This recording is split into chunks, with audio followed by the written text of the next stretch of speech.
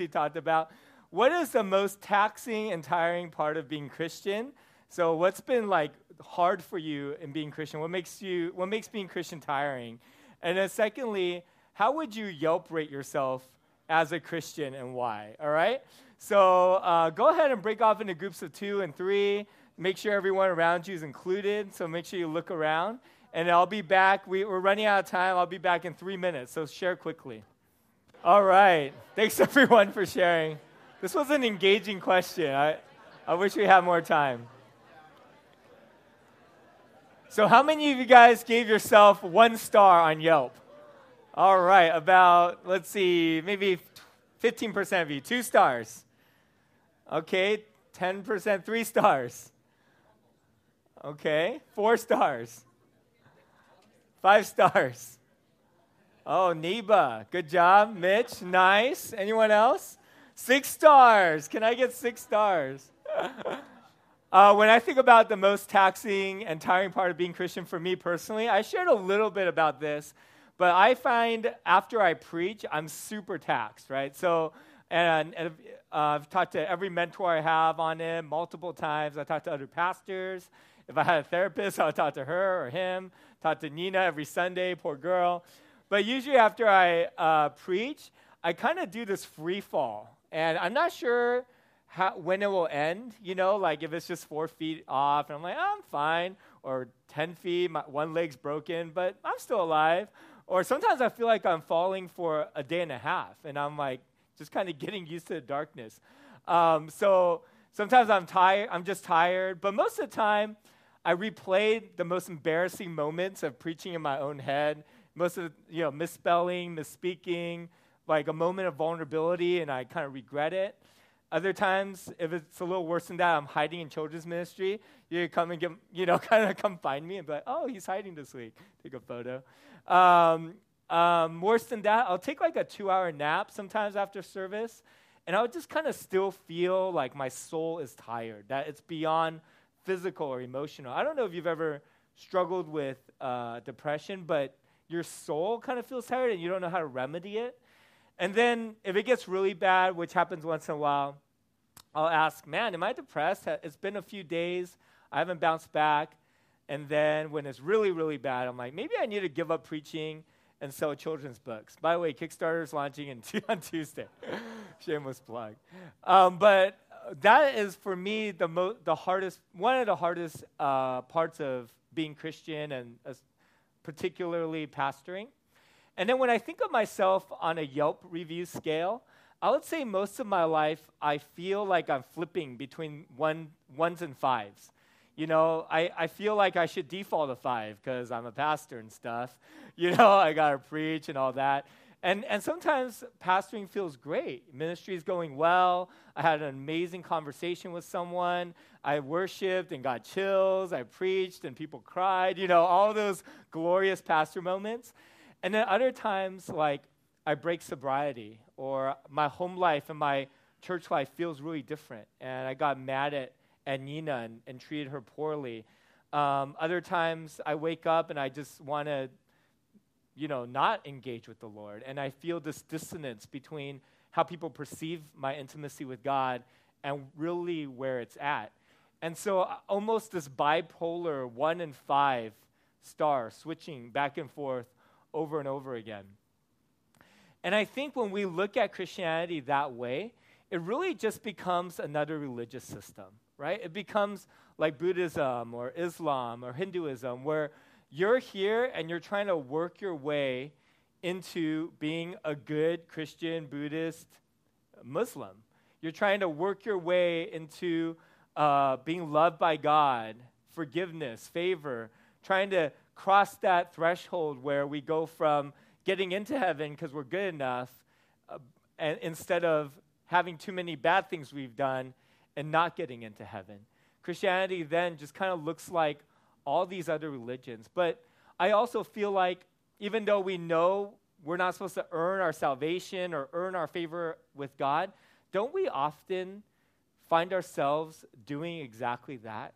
I know I do. I know that there's times where Christianity can become like this ladder board, like a gaming ladder board, where I'm often, or maybe you're often, rating your spirituality. Like, how good is it this week? How well am I doing? What's my rating? And then we keep score and we try to earn points. You know, one thing I love and hate about the Bible app is how you could do like the year-long devotionals and it'll give you stars and like you see a completed bar. And I want that. I want the completed bar to tell me that I'm doing great in my Christian faith, you know? And then you can see how your friends are doing sometimes. And you're like, oh, I just passed Daniel. I totally love God more than Daniel. I think when we see Christianity as this metric system, we can easily compare ourselves to others. We can easily look around the room and say, man, I'm doing more than he is. I'm serving more than she is. I'm living out my disciplines better than that person. Or we can compare ourselves with ourselves and always ask, why aren't I as spiritual as I was a few months ago? Or, man, I'm really growing in my faith. And it can lead to two things, right? That sense of comparison, being better than everyone else, looking down on others and judging them, feeling kind of self-inflated, or it can lead to us being extremely discouraged, not knowing if we should show up to church this Sunday because we've done so many bad things, feeling really ashamed of our sin and saying, man, I don't think God's really going to want to be close to me. I feel too dirty. I can show up and fake it. Maybe I'll do that this week instead of sharing what's really going on in my heart, right? We can either become inflated with pride or we can start hiding in shame. We can start judging others or we can start isolating. That's really how it looks when Christianity is just another religious system, when it's another way of earning love and forgiveness and righteousness. You know, Jesus addresses this. If we step back from this passage, I think Jesus talks about this concept as a whole. In Matthew 27, verse 24 to 27, it says, when they came to Capernaum, the collectors of the 2 drachma tax went up to Peter and said, does your teacher not pay the tax? He said, yes. And when he came into the house, Jesus spoke to him first, saying, what do you think, Simon? From whom do kings of the earth take toll or tax? From their sons or from others? And when he said, from others, Jesus said to him, then the sons are free. However, not to give offense to them, go to the sea and cast a hook and take the first fish that comes up. And when you open its mouth, you will find a shekel. Take that and give it to them for me and for yourself. So here, once a year, the temple tax collectors come in and they ask every adult male for a drachma. And a drachma is 1 day's worth of wages. So you have to pay 2 days' worth of wages once a year. A shekel happens to be 4 days' worth of wages. And so that's why a shekel can be payment for both Jesus and Peter. And right now, we're kind of caught in this really interesting time where Jesus isn't on the cross. He hasn't died for everyone's sin. He hasn't fully fulfilled this whole sacrificial system and temple and priests, kind of all of their roles of atonement. So Jesus, in some ways, is living out what a good Jew lives out. And yet, he's pushing against the Pharisees' view of Judaism. Pastor David covered this masterfully last Sunday. I'm going to give it to you in a few short lines, the summary of his sermon. The law was meant to show us our sin and turn us to the grace and mercy of God and ultimately point to Jesus. That's the purpose of the whole Old Testament law. It's a mirror, and it shows us that we are not good enough. We can't earn our salvation. We're not holy enough to stand before God, but it's okay. God set up this whole system for which we can find forgiveness, and all of that system is pointing to Jesus. And he had the 2 lamb plush dolls that he stole from his daughter last week, if you remember that. The law can't change our hearts, but a father can. But now this is how the Pharisees took the law. They didn't see it as a mirror. They saw it as earning badges. They saw it as a merit system. one in which they would fulfill perfectly in their own eyes.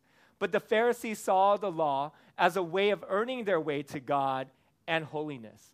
They used the law as a way of lording over others and promoting themselves.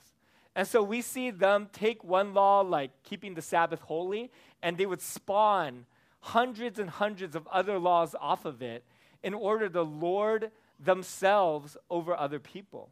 And that's where you see in Matthew chapter 12 him sparring against the Pharisees, saying that you're not fulfilling the intention of the law, right? When the Pharisees are pointing at his disciples eating grain, Jesus says, I'm the Lord of the Sabbath. The Sabbath is to serve man, to give them rest. When Jesus is about to heal a man with the shriveled hand, the Pharisees are like, you're not supposed to work. And then Jesus is like bewildered, right? On the Sabbath, I'm going to do good. And so Jesus is returning his people to the meaning, the real meaning of the law, which is to point them to God's grace and mercy and to himself. Whereas the Pharisees are kind of in this religious system of earning their love from God, forgiveness, earning their righteousness. And they have the ultimate ladder board of comparing themselves to others, promoting themselves. And we, again, have our own ways of doing these things. But the law was meant, again, to show us our sin, turn us to the grace and mercy of God, and ultimately point to Jesus. But now, as Jesus is fulfilling the law, especially on the cross, we don't need the law, especially as we think about the sacrificial system, because all of that's pointing to Jesus, and Jesus has come. Right? When you get to a destination, you don't need the signage anymore. Does that make sense? If I brought up all these signs from the parking lot with the arrows, right, trying to get you who are new upstairs, like you're like driving in, like, am I gonna get mugged here? This is a really sketchy parking lot. But then you see Renew signs, and you're like, oh, we're okay. It's a church. I'm in the right place. But when you get here, if we had all kinds of signs pointing to different directions in the space, it would feel stupid because you got here, you arrived. And in the same way, Jesus has arrived. Jesus is here. He is the temple, right? He is the Lamb. He is the living water. He fulfills the law. And so Jesus is saying we don't need signage when you don't need things to point you to Jesus when he's here. And then secondly, we see that Jesus paid it all, as, again, Pastor Dave's sermon. And even in this passage, you see in this kind of intermediate state, Jesus paying still for Peter's tax. And as this foreshadow of him paying Peter's sin on the cross, the ultimate payment, the way he pays for all of our sins. And as he does this, he frees us from the system of earning. And he shows us again that we are all free because we are sons and daughters of God. And so instead of this another religious system, we get to be sons and daughters of God because Jesus died on the cross for us. And we inherit at our birth into his kingdom. When you pray, God, please forgive me. I'm a sinner. I want to follow you. Adopt me into your kingdom. Our starting point is God's love, unconditional love over our life. Our starting point is his forgiveness over us and righteousness and eternal life. That's where we start. And we continue our journey from that space. When we are free from earning, that's when we are free to love. You see, if you're still caught in the religious system, I love, again, Pastor Dave revealing Martin is actually, Martin Luther. You remember his last? It was like this really surprise twist, but you had to be a nerd. Right? Martin Luther went from this like earning atonement into this freedom of finding that God's already forgiven him. And when we are free from earning, when we're not doing things because we're trying to gain forgiveness and gain love and gain favor, we are finally free to love him. When earning and love are incompatible. So that's why when we leave that religious system and we're saying, God, you just forgive me, I don't have to earn it, then what we do is an act of love. When you say, God, you've given me your righteousness. Jesus, when you died on the cross, you not only forgave me of my sin, but you imparted your righteousness to me so that when the Father sees my life, he sees your life. And he's proud of it. And he gives me favor. And we're not earning favor and righteousness anymore. And then we can do the same things. We can complete that Bible program. We can worship. We can serve others. But now it's selfless. And now it's an act of love instead of earning. And that makes a huge amount of difference. When we are earning, God is a taskmaster. When we are earning our salvation and love and favor, God is an employer. He's an instructor. But when we are free, when we are sons and daughters who are free, and when we love, then finally, God is a dad. Is he mostly a dad? Is he primarily a dad in our lives? Are we primarily just his son and his daughter? Or when we look at God, do we see a taskmaster in which we have to check boxes for? Do we see a judge weighing our Christian stuff and our non-Christian stuff and seeing if we're good enough? Or do we see just a loving father who's proud of us, who has the world to say about us? This is me and Liam. We were matching a few weeks ago, and I just can't describe how much I love my son, but I try to every Sunday to you guys.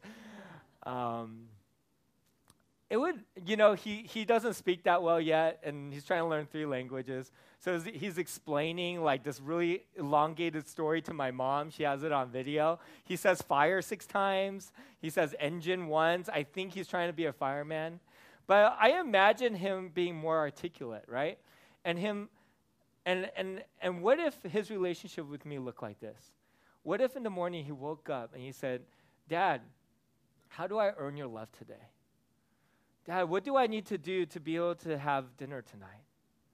Dad, what do I need to say and to be in order to have your attention and to have a room to sleep in and to get a hug? What do I need to do for those things?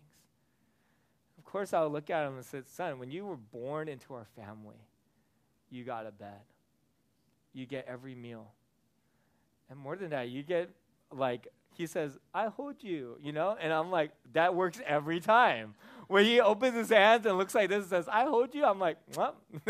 Immediately I pick him up. And sometimes I just lay on top of him, oh, hold me, and I just lay on top of him.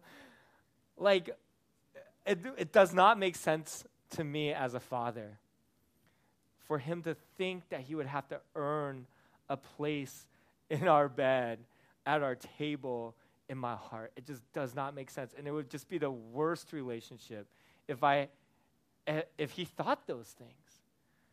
But how often do we go to God, who's our Father, and say, God, what do I need to do to earn your love? Dad, what do I need to do to earn you to forgive me from this sin? God, what do I need to do to get to heaven?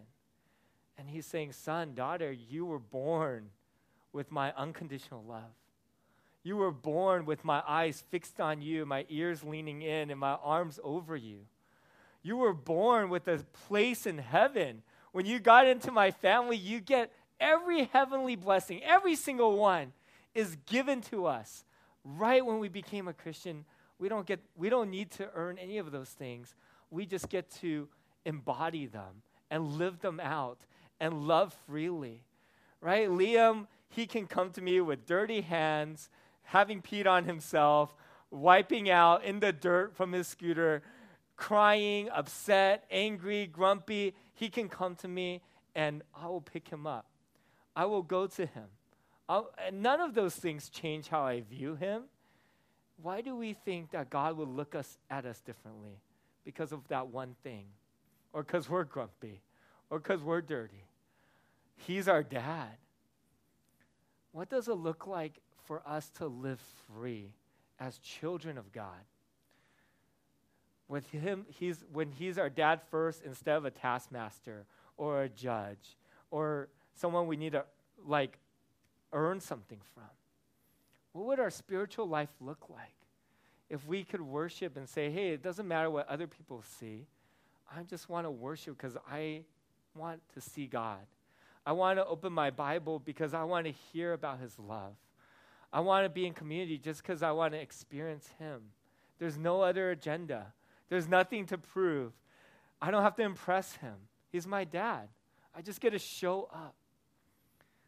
What would it look like for us to look around the room and just see children of God? Where we're not measuring our spirituality against someone else's, but they're just his kid. And wherever they are super cute. You know, if they're like a one-day-old Christian, they're super cute. If they're a mature, older Christian, God loves them the same, and his love hadn't changed.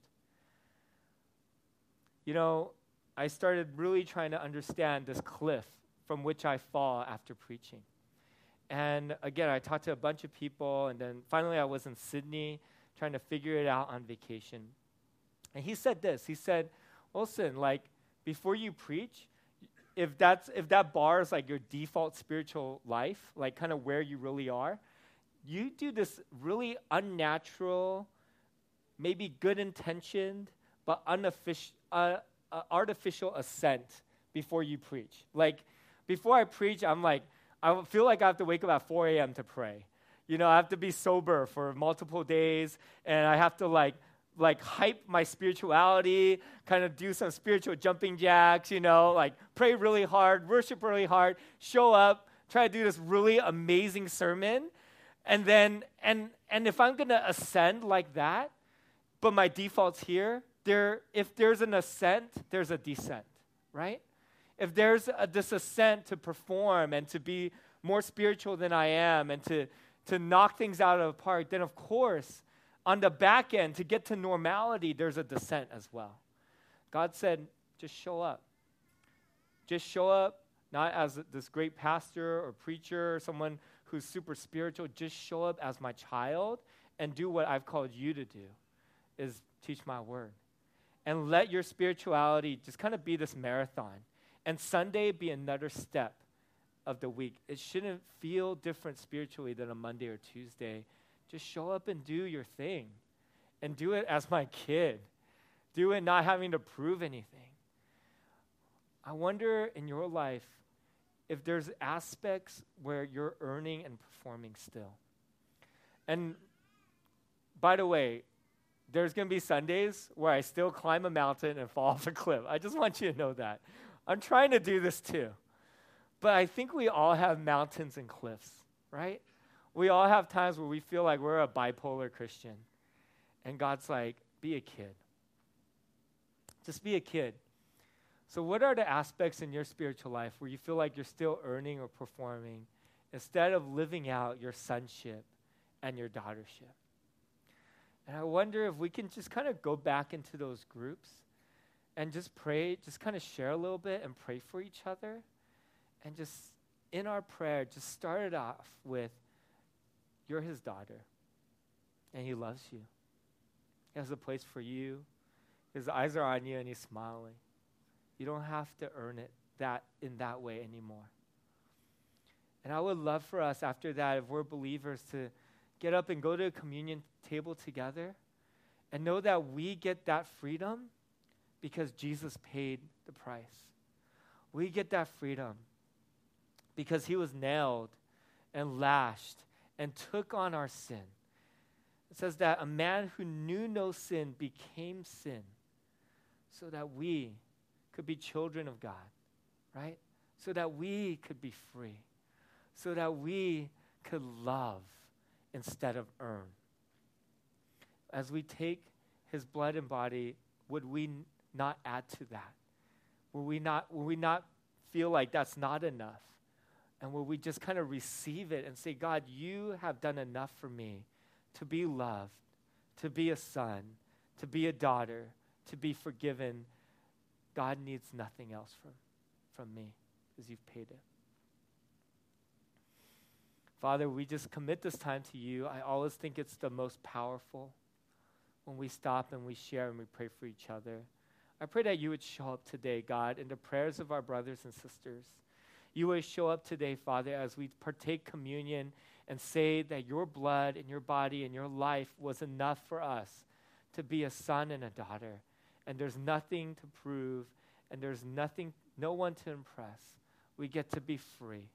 Will we partake in your freedom today that you've gifted to us? We thank you that salvation is not earned. It's a free gift.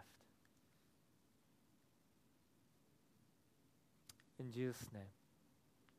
I would love to just give you guys 5 minutes to share a little bit and pray, and then we'll move into worship.